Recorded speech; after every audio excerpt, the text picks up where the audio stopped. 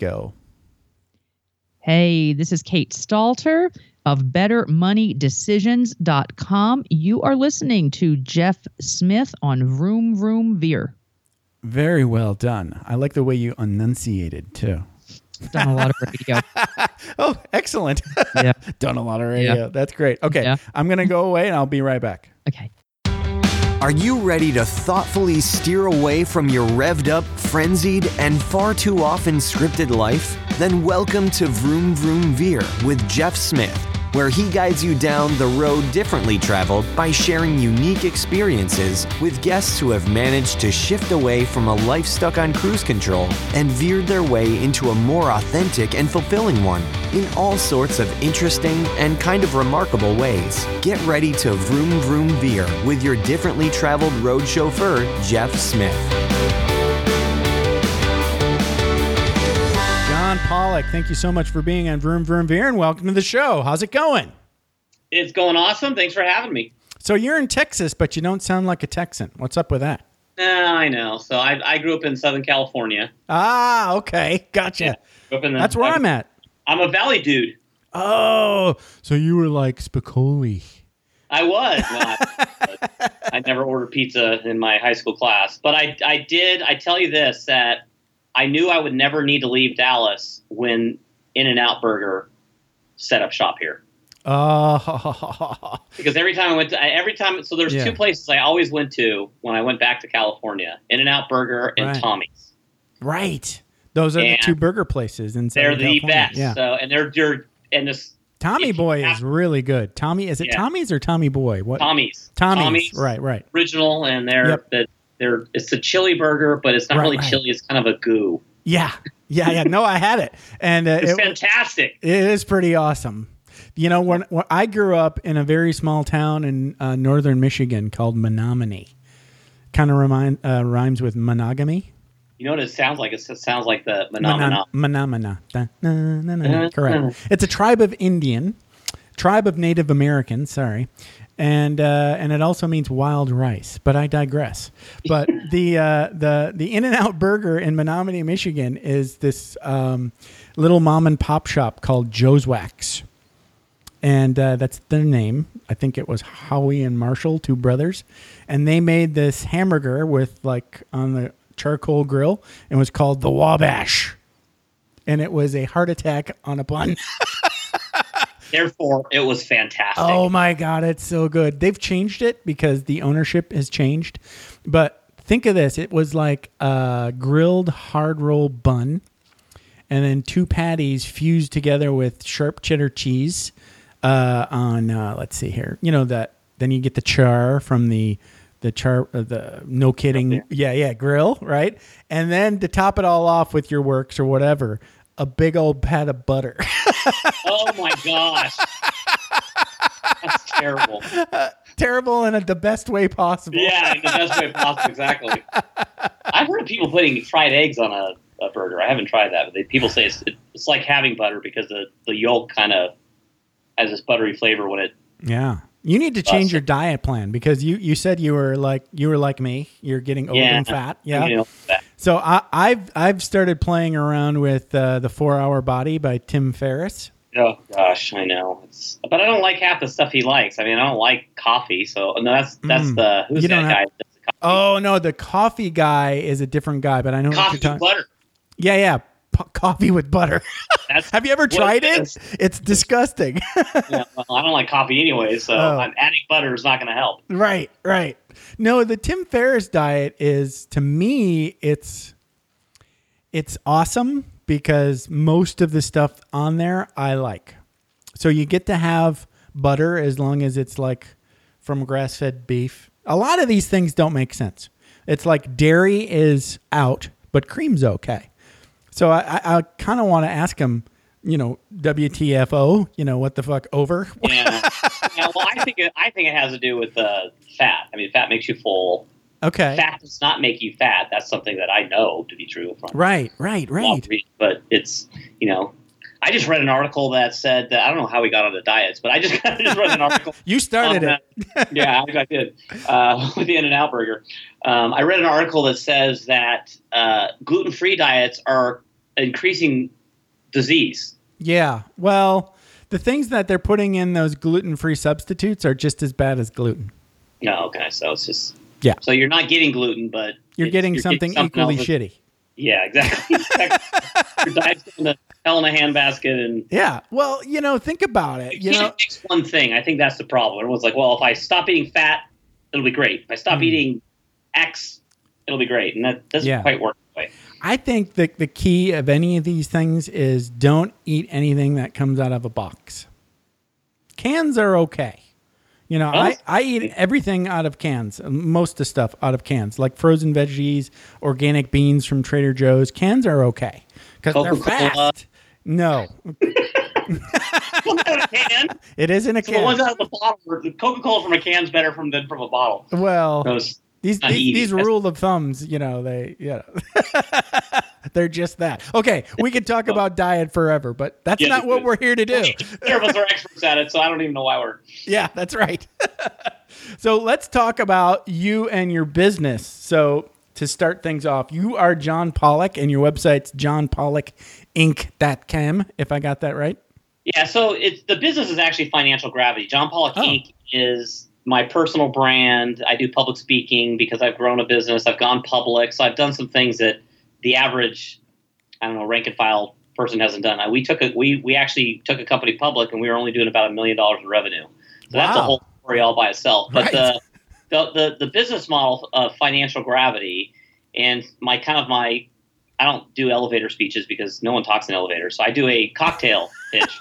Cool. I like it. That's better. My cocktail pitch is, people, what do? I help small business owners lower their personal income taxes. And the immediate question is, are you a CPA? To which I respond, when was the last time a CPA saved you, let's say, $1,000 in taxes? To which everyone responds, never. Then why do you think CPAs help you lower personal income taxes? Right. I don't know. You said taxes. I thought CPAs do that. They don't. Right. That's Right. actually part of my veer. Is that this belief? I actually started doing very well in my wealth management business, making a lot of money, hearing on the news that rich people don't pay their fair share, looking at my tax bill and saying, if this isn't fair, I don't know what is. Maybe I'm not rich enough. Maybe I'm not able to pay my fair share. So that kind of started me down a journey, which is, how do I not pay my fair share? If rich people don't pay their fair share, how do I get richer so that I don't pay my fair share? Yeah. Or how do I use what they're using? You want to minimize. Yeah. Yes. Well, the thing is that I was convinced that the rich doesn't have like a secret passcode or a secret handshake that allows them to have access to super secret strategies. I mean, we're a country of laws, and the Internal Revenue Code it's public information. Everybody to use. That's right. Why can't I use the stuff that the rich people are using? And then so I started interviewing CPAs, and that's when I discovered that the CPA exam does not have a single question on it regarding taxes. Interesting. Yeah, it's an accounting exam. It says so right in the name. Certified Public Accountant. Right. What is an accountant? An accountant is a numbers historian. That's literally what they do. They take what you've done and they record it in ledgers. A legal way. Yes. Yeah, ledgers and using GAAP. Yeah. General accepted accounting principles. Sure. That's what an accountant is. They're not a tax person. Tax attorneys can help you with some of the more sophisticated stuff, but they're really expensive. And so if I wanted to hire someone as a small business owner, a tax attorney really is kind of a sledgehammer to kill a gnat. So once I discovered this, I was like, wow. So rich people don't pay their fair share because they have access to tax attorneys, not accountants. They have access to tax attorneys. But all the laws that they're using, I can use. And there's no national company, there's no even local company that really teaches anybody how to do this stuff. And, as a so business, this is like you start doing this like at the beginning of the year, right? You start doing it, it's all year. Yeah, all year, right. It's not like an event. You plan, right. I mean, that's the perfect way to explain it. It's not an event. It's not, I got to start tax planning. April 15th is coming up. Right. Which, by the way, is too late because planning has to happen within the year. It can't happen the next year. Right. That's April 15th is when to start strategizing for the following year. Not really. You need to work before that. I really do because, you're too late. We call it a tax operating system. You need to operate your life as if it's tax efficient. I'll give you a simple example. I was with a buddy at a hotel in Southern California, actually, and Beverly Hills. How's that for cool? Very we cool. We were at a conference, and so we're sitting at a nice, swanky restaurant in Beverly Hills eating lunch. And I asked him, I said, okay, so when you charge this, where does it go? He's like, well, I don't know. I just, the bookkeeper will file it. I said, well, this is a meal. So do you think she's going to file it under meals and entertainment? Oh, yeah, I'm sure she will. I said, well, meals and entertainment are tax deductible 50%. Mm-hmm. Travel is tax deductible 100%.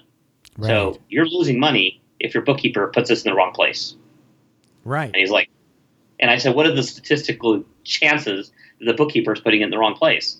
Well, it says restaurant on the end of the title of the receipt. Right. Therefore, virtually guaranteed the bookkeeper puts it in the wrong place. What the bookkeeper should do is say, oh, you live in Dallas. You're in Los Angeles. You're on travel. But they don't do that. And so that was another learning part of my learning experience, is that bookkeepers, even though they're touching the numbers, they don't think strategically about them.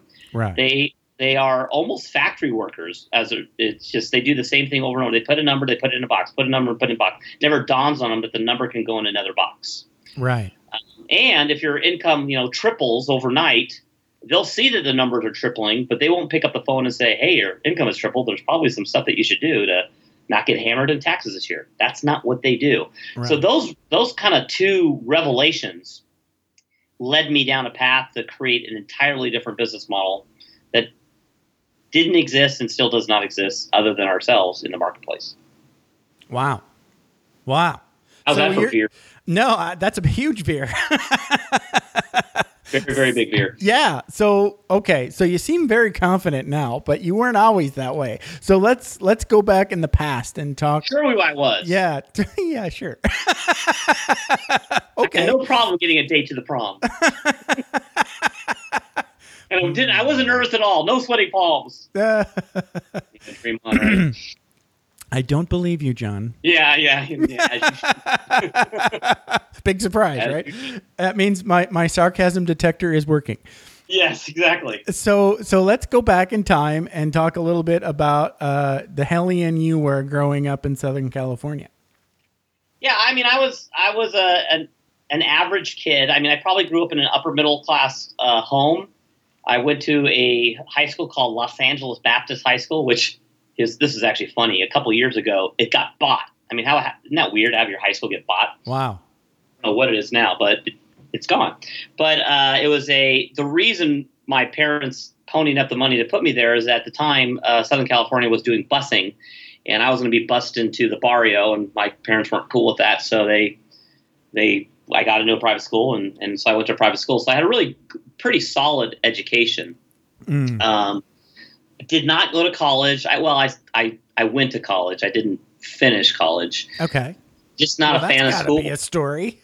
Yeah, well, I didn't like it. I was working 3 jobs. I was a hustler, man. I like to work, and gotcha.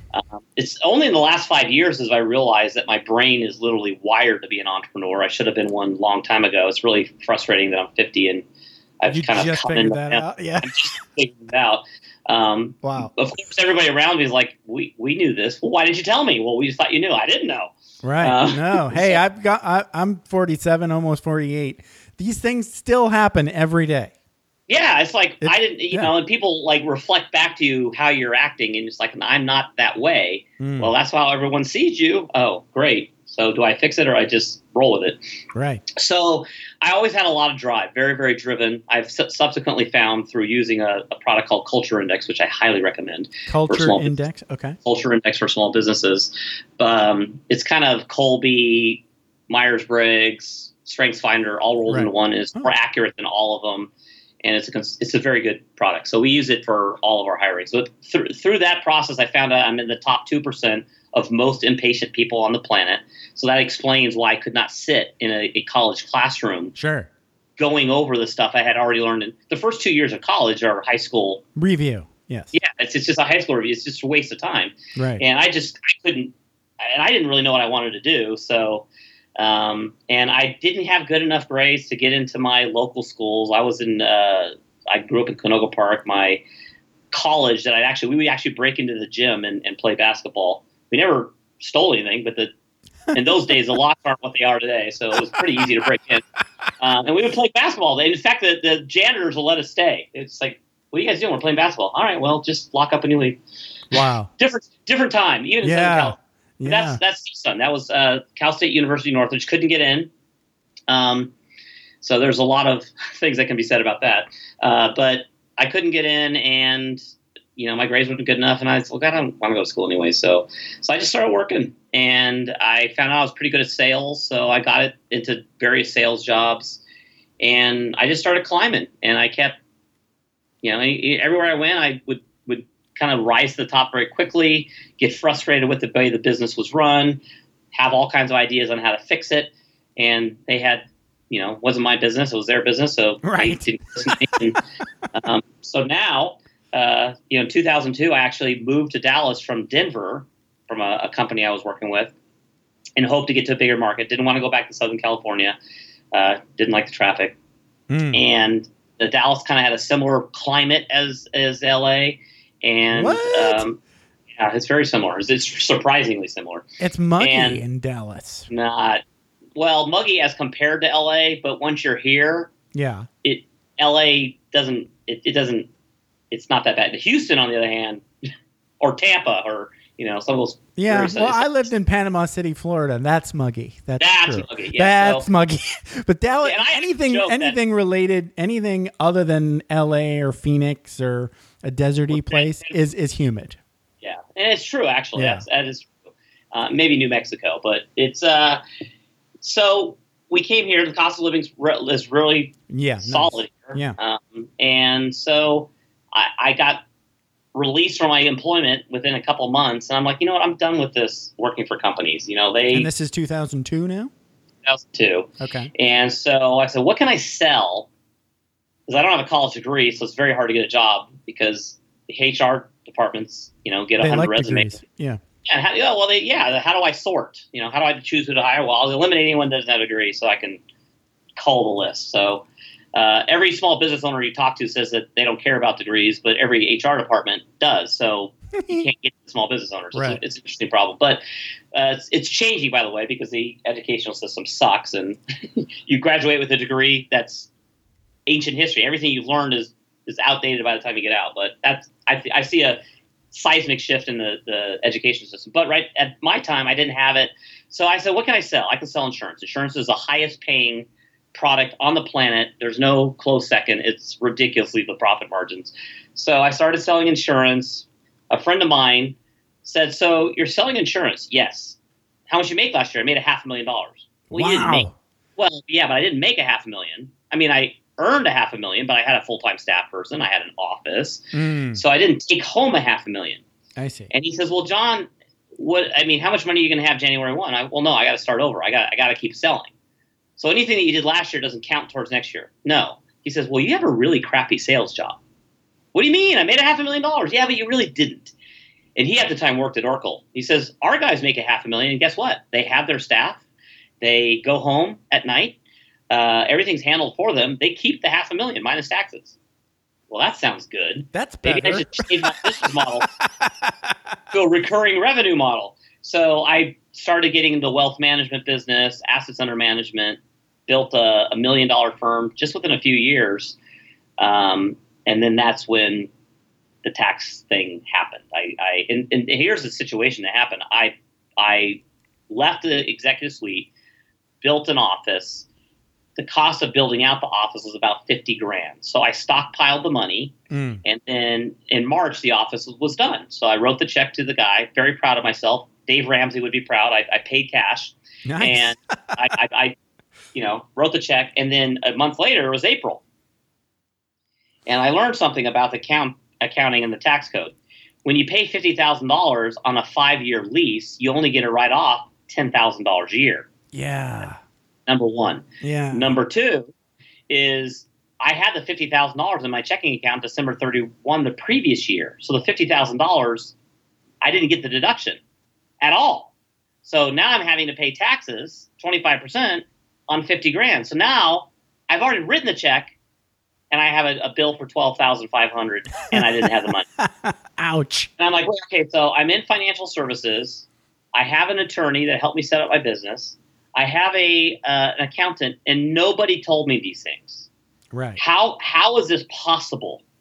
And you're just supposed to know that, apparently, right? You're just supposed to know. And then that's when I started down the journey. So now, fast forward to today, I believe that there's two things every small business owner needs from an accountant. Number one, lower personal income taxes. There's over 130 strategies in the tax code that allow small business owners to write stuff off. Right. They're using virtually none of them. Right. Maybe 2 or 3.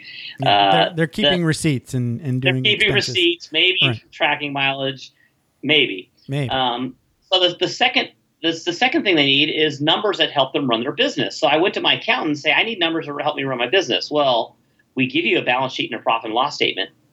Well, I can't read it, and I'm one of those guys that I just say it. I'm not embarrassed by the fact that I don't know how to read a financial statement. Good for you. I can't read it. Tell me how to read it. And he would explain it to me. And I'm like, I'm a reasonably bright guy. I still don't get it. And then he would explain the numbers. And I say, okay, but how do these numbers impact me? Yeah. Tell me tell me a story, Daddy. Yeah, exactly. How are these numbers? Well, this is where you are today. I said, yeah, but it sounds to me like the data that I'm reading today was based on decisions I made 3-6 months ago that has trickled through the business. That is accurate, John. That's a terrible instrument. You're telling me that I'm learning today that I made a mistake 6 months ago, which, by the way, I've continued to make up to this day.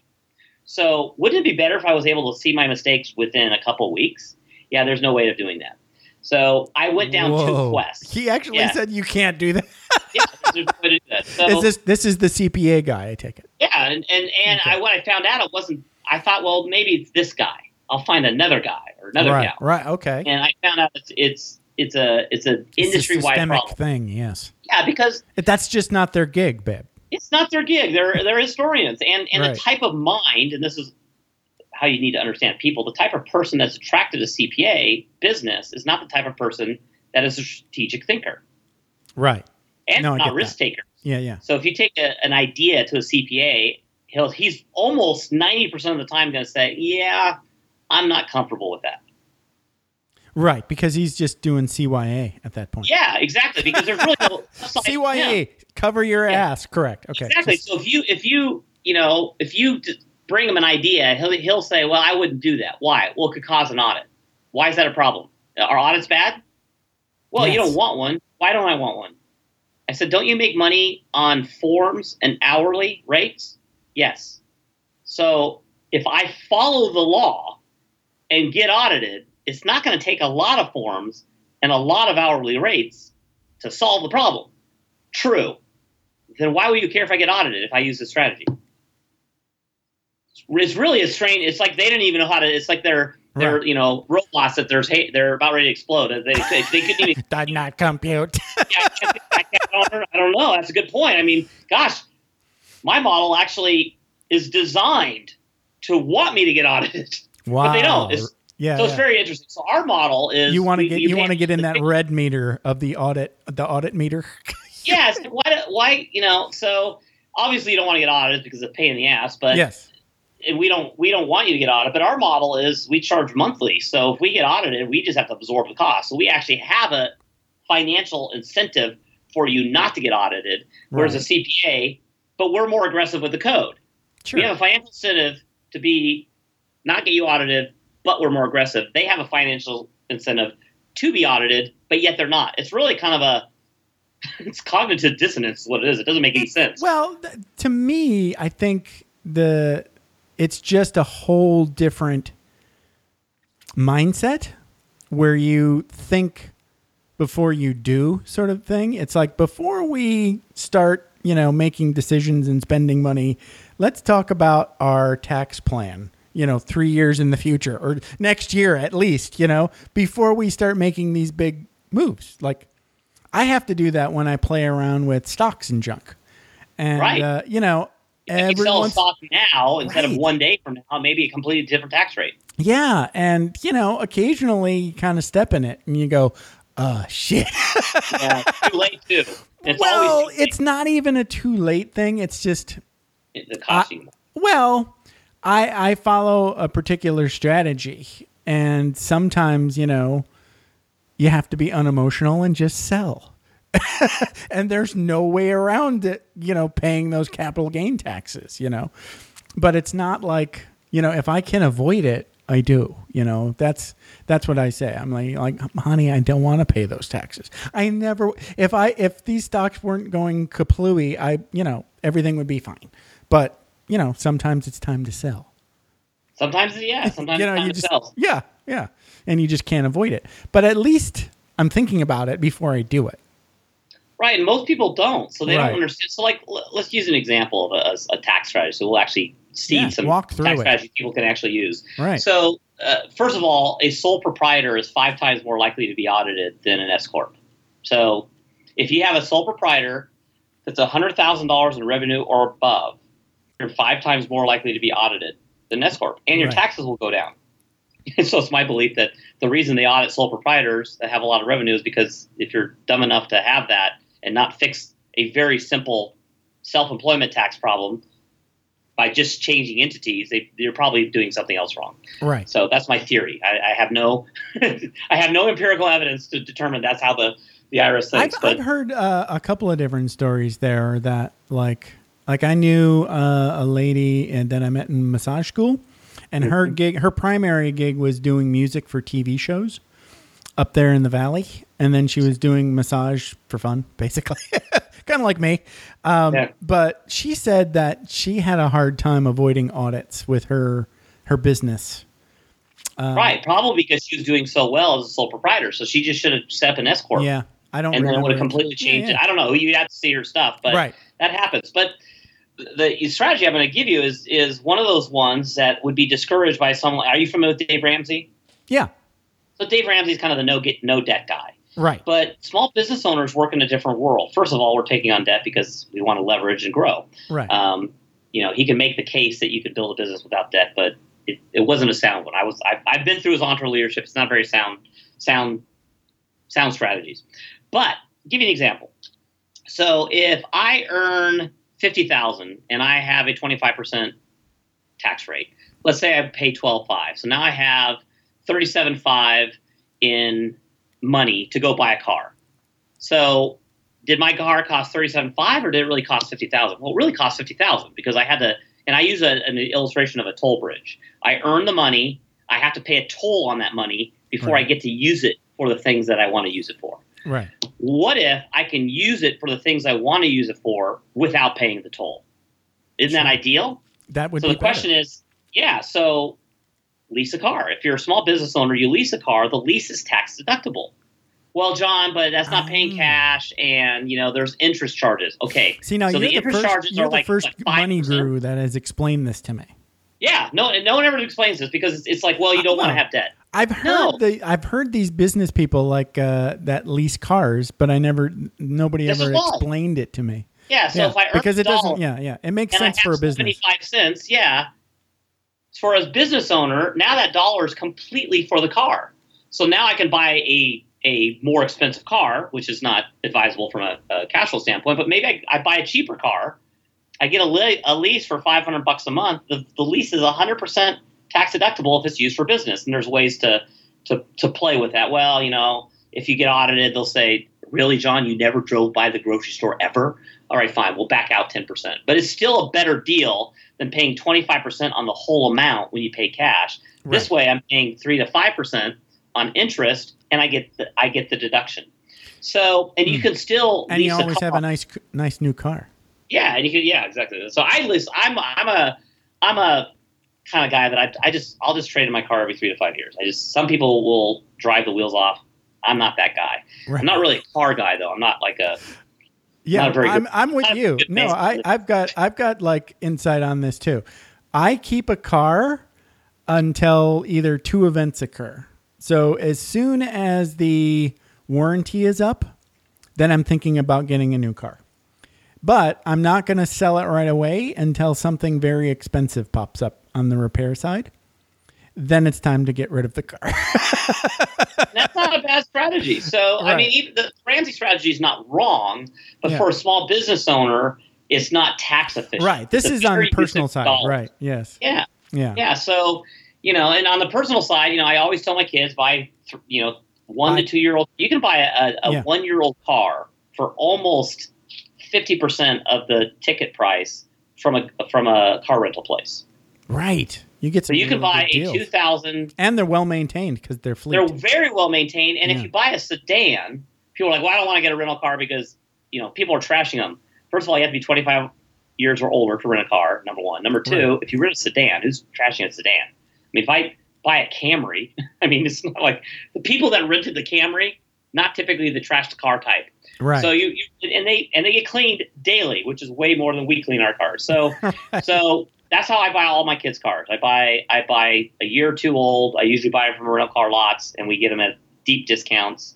We bought a Camry with 30,000 miles, 2016 Camry in 2016, 30,000 miles for $14,000. Wow. But Hertz has these, Enterprise has these, and we have lots here in Dallas. You have them everywhere. So that's how, if you're going to buy cash, that's the way you do it. Because every car is used. The second it leaves the lot, it's used. Yeah, buying a new car is kind of, I don't know. I don't want to buy a new car. Is leasing it. So that's why I tell people, if you want a new car, lease it. If you're going to pay cash, don't buy new. It's from a depreciation standpoint, it does not make sense. Now, some people are well off, and I had one client who sold his business for $5 million and said, "John, I want a Tesla." And I said, "Well, then get a Tesla." He's like, "Well, you're my financial advisor. I can't believe you told me to get a Tesla." I'm like, "Dude, you're worth $5 million. If you want a Tesla, buy the flipping Tesla. It's $120,000. Pay cash for it and have it." Right. You worked your whole life. He had an HVAC company. You crawled in attics. If you want a Tesla, buy it. At some point, you got to enjoy the money. So yeah, why not? You can afford it. So the car is one of our things that we talk to small businesses about. Business entities is another big thing. Health insurance. You can set up basically everything that's medically related. I buy braces. I buy all my dental. So I have 4 kids. So braces, dental, doctor's visits, everything can be tax deductible if set up right. And that's pre-toll bridge, not post-toll bridge. Most people earn their money, pay the tax, and then go to the doctors and write their copay or, get braces for their kids. Right. Well, would you rather pay for the $3,000 braces pre-tax or post-tax? Obviously pre-tax. Pre-tax. So there's ways of doing it. Yeah. So the tax code is really an embarrassment of riches. And the accounting industry should be ashamed of itself that they have not helped people with this, but they haven't. And like large, old, ingrained industries like the taxi business, they're ripe to be disruptive. Right. We're disrupting it. So we're happy that they move as slow as molasses, because by the time they figure out that we're coming, it will be too late. Yeah, and I don't think there's anything wrong with it. I think it's a good idea. People listening might be like, "Oh no, we're going to get audited or we're going to get in trouble." No. Actually, you're down. Right. So let's say you're making $500,000 a year. We say, if you use these 6 strategies, your income will drop to 100. Who's more likely to be audited? Someone that has an income of $500,000 or someone that has an income of $100,000? Say that again? Oh, 100,000. No. Someone with $500,000. Remember, the IRS is a collection agency. Okay, so they want more money. Collection agency, who are you going to collect on? The guy that has more money. Yes. Because there's more likely. So if I use all these tax strategies to get you down to 100,000, right? And I remind people they're all moral, legal, and ethical. We don't do offshore anything. Right. It's all domestic. It's all within the code. In fact, when we give you a strategy and allow you to pick it, we show you the internal revenue code number that it is, so you can decide whether or not you want to use it. Now, there's paperwork involved, but we do all that for you. So we have tried to systematize. We're kind of hacking the tax code in a sense. Probably shouldn't say that out loud, but well, everybody does it. Sorry, all corporate raiders do that, right? Yeah. A 401k. Do you think that by putting money in a 401k and reducing your taxable income increases your audit risk? No. Then why do you think that writing off a home office increases your audit risk? There are 4 ways, 4 completely different ways of writing off a home office. So if your accountant has told you that writing off a home office is a red flag, he's crazy. Because if it's a red flag, why did they give you 4 different ways of doing it? Right. It's like they want you to do it, this is one of the things I tell people about the tax code is you've got reps and Congress, you got the House of Reps and the Senate that have to get any law passed. And then typically you have a president that's different than the we don't have that now, but in general, you Right. have some adversarial relationship between the House and the Senate and the president. So to get through the House, to get through the Senate, and to get past the president to pass a law, very difficult. It's even difficult now when you have the same party running the whole thing. So it's very difficult. So when it's passed, they want you to use it. They want you to. Yeah, that's have true. 4 ways of doing it. That's right. Why They went would to all that trouble Yeah. to make Well, a I'm paragraph. actually- Right. I'm very Congress friendly. I want to use the laws that they gave me, and Right. I'm trying to help them out.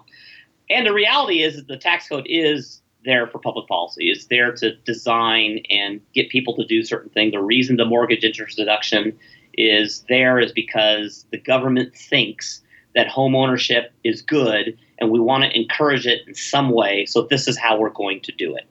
That's what the tax code's for. It's in essence a way to manipulate the populace to get Well, you to do things they want you to yeah. do. Yeah. So No, I get why it. not use it? Well, and then, like because I don't really have a business. I have a sole proprietorship, but I'm not making any money, so it's not that big of a deal. Yeah. But Tax rate's good then. yeah, when you just have expenses in your business, it's pretty awesome. And no income. That's right. Not a strategy I recommend for everyone. But Well, it is a it's strategy. good for taxes. That's That's right. One way not to pay taxes, just make no money. make no money. The only sort of situation that I am involved in is I have to plan again for those capital gains because the big pile, right? And so I have to explain this to my wife that you buy a thing, so you take money, you take cash, and you put it into a brokerage account, right? And some of those, are 401k or maybe a Roth kind of thing, or an IRA, a regular kind. But I also have a taxable account. So that's probably my smallest account, but the one that I have to think about the most, right? And I always really like whenever I see like a little note from the newsletter, right? It says sell. I'm like, crap.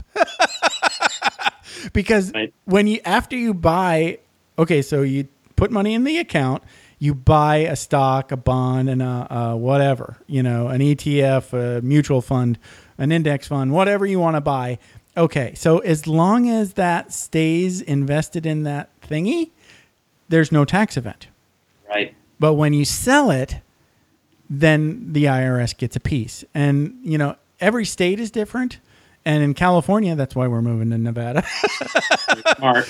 Yeah, California takes 7% capital gains off the top. I'm like, I got to get out of here. So you're paying 15. Right. If you're a high income earner, Right. today's tax code is 23.8. So you're paying a third of I everything know. you make Nuts. on your money Nuts. goes to people that did nothing. I know. It pisses me Absolutely off nothing. to no end.